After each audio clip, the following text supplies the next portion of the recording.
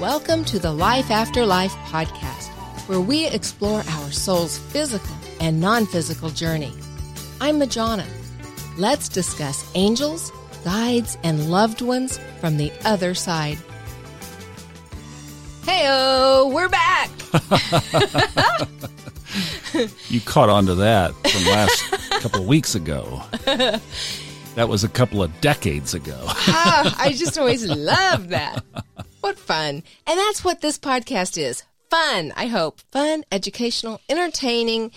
Did I mention fun? Because growth should be fun. It doesn't have to be work. And our angels and our guides are always there to help us have fun. So today we're going to talk about spirit animals. This is such a fun topic. I did on my astrology podcast, I've got a good coyote. Let's hear I didn't have a sound effect, so I had to make one up. Let's hear Ow! it. Ow, ow, ow! Hey, that's pretty good. Not bad. Let's hear it for Thomas. Woohoo! You do have an applause on there, though. You could applaud yourself. It's in there. It's in the box. Never mind. So spirit animals, I think this is so much fun. And quite honestly, I had no idea what those were. I had never even heard of them until my children started seeing theirs. And then I'm like, okay, what is this? So I think there's two ways that spirit animals can show up. And sometimes they're called your totem or your totem animals. And go figure, some of the Northwest Indian tribes use totem poles, and they put their totem at the top that represents represents their physical strengths and attributes, who they are, what animal they personify. So for us, I think if you are fortunate enough to see your spirit animal, I would so love to hear about that. And for some of us that don't see it in spirit form, they can show up, as clues, just like with everything else, especially if you ask. I would like to see what my spirit animal is. I really want to have a really great relationship, a conscious connection. So again, just asking for it. And what happens then is you might just start seeing either, if it's something that is an animal around where you live, like maybe a butterfly or a bird or, I don't know, crocodiles, alligators, whatever. If you're lucky enough to live around elephants, maybe an elephant will start showing up. But they just may start appearing. And if you don't live where a real animal could show up for you, you may just images start showing up. You might dream about them. You might see, I love it when this happens. There's actually a picture of something, but in your mind, it's something different. Like a dog, like maybe a mastiff, right? Those are big dogs. But as you scan across, what you see is a lion, because a lion is your spirit animal. So it may not be an actual picture of your animal, but you're perceiving it that way. And then again, just the actual pictures can show up for you. So just be aware of that and kind of tuned into that. Now, if it's periodic, like randomly you start dreaming of or seeing images of one specific thing, and it's very short term, and then you go on to something else, my inclination would be that's probably not your spirit animal, but certainly worth looking to see what that represents, because a lot of time the spirit world talks to us in images. So, there may be an image there, a message for you via those images that's worth investigating. However, if it continues to show up, then it's likely your spirit animal. I had a dragonfly appear in my house, a live dragonfly. Came into my house one day when I was doing dishes, and it was just kind of hanging out around me, and I was like, what in the world? And then another one came in and just sat on the windowsill next to the kitchen, or in the kitchen next to the sink where I was doing the dishes. I felt like that was a pretty good indicator to have two dragonflies come into my house in a short period of time, and that has never happened before or since. You know what that dragonfly totem represents? Well, if you Google it, which we did just to verify, it often means transformation. There's wisdom that comes along with that and adaptability. So, hey, I'll take it. Was that going on in your life at that time? I don't remember. And often, because I come from Native American heritage, I often think of that as well. And dragonflies are messengers, as are eagles, between spirit and between the two worlds, so they can carry messages back and forth. So that's, I always think of, so I thought of my mom. Oh, cool. Sending messages back and forth to mom. There you go.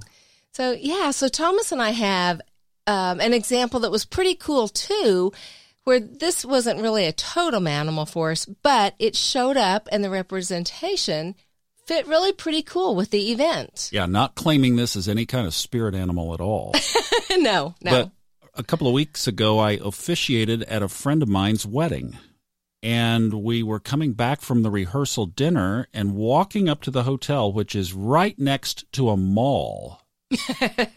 Now, it did have a big green acreage behind it, but, front side of the parking lot is mall, backyard is green. And we were walking up, it was right at dusk, 8:45. And there was a stick in the sidewalk. But it wasn't. It wasn't a stick. And I'm glad Thomas was paying attention because I wasn't. It was a baby copperhead. Snake. Poisonous. So we looked up the totem. Now, snakes in general predominate the category, copperhead in particular. But the snake can be a powerful source of life. And, of course, this couple, and the guy was a really great friend of mine, they were starting their life together. It can also represent healing, transformation, life changes. That was what was going on for sure. And it was an especially cool moment for me to be officiating at the wedding. It was the first time I've ever done that. So when you put all together of what the snake represents outside of fear, right? Now, this was just a little baby. I mean, it literally looked like a limb, a branch, a little small branch. And it let us get close enough to really look at it and make sure it was a copperhead. Though they're not aggressive. I mean, they're beautiful. They're very beautiful. Yeah, we snakes. checked it out. We didn't we didn't threaten it or anything. And then after it looked at us and we had looked at it long enough, it scooted on back into the bush. Right. Happy to get away from us. But that was cool because they also can represent spiritual guidance.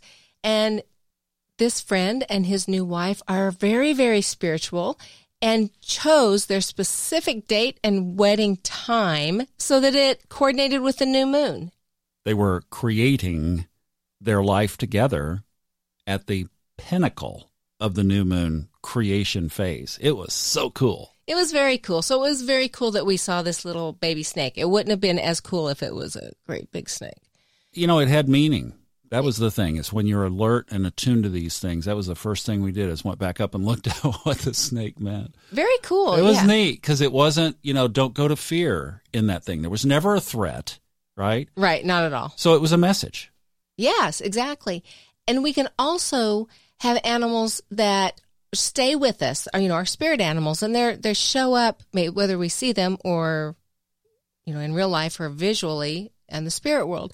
So I want to share with you 2 quick stories about 2 of my kids that have seen their spirit animals when they were younger. My eldest would see, she always called it her dog, and it would be with her all the time. It would run beside us while we were driving down the highway. When she was in class, it was there with her. And if somebody got on her, like a teacher got on her because she was doing something she shouldn't have been doing, her comment was, "My dog did not like that," because apparently nobody was supposed to reprimand her.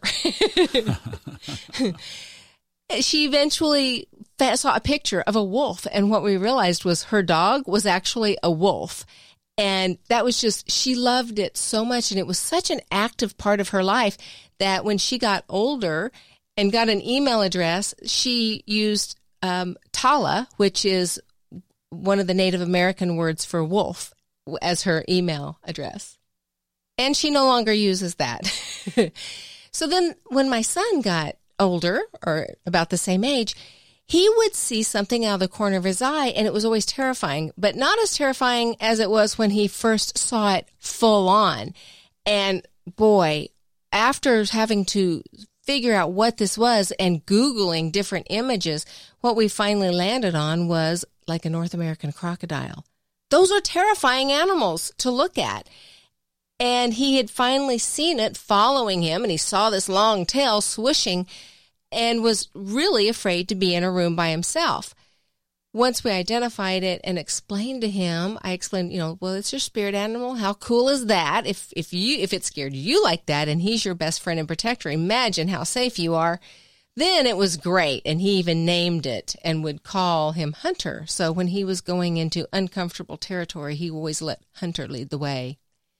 So the animals can be there in spirit form, but they're actually there with us and guiding us and protecting us, and kind of cool to get to know what yours is. So just be open for messages and signals. And until next time, namaste.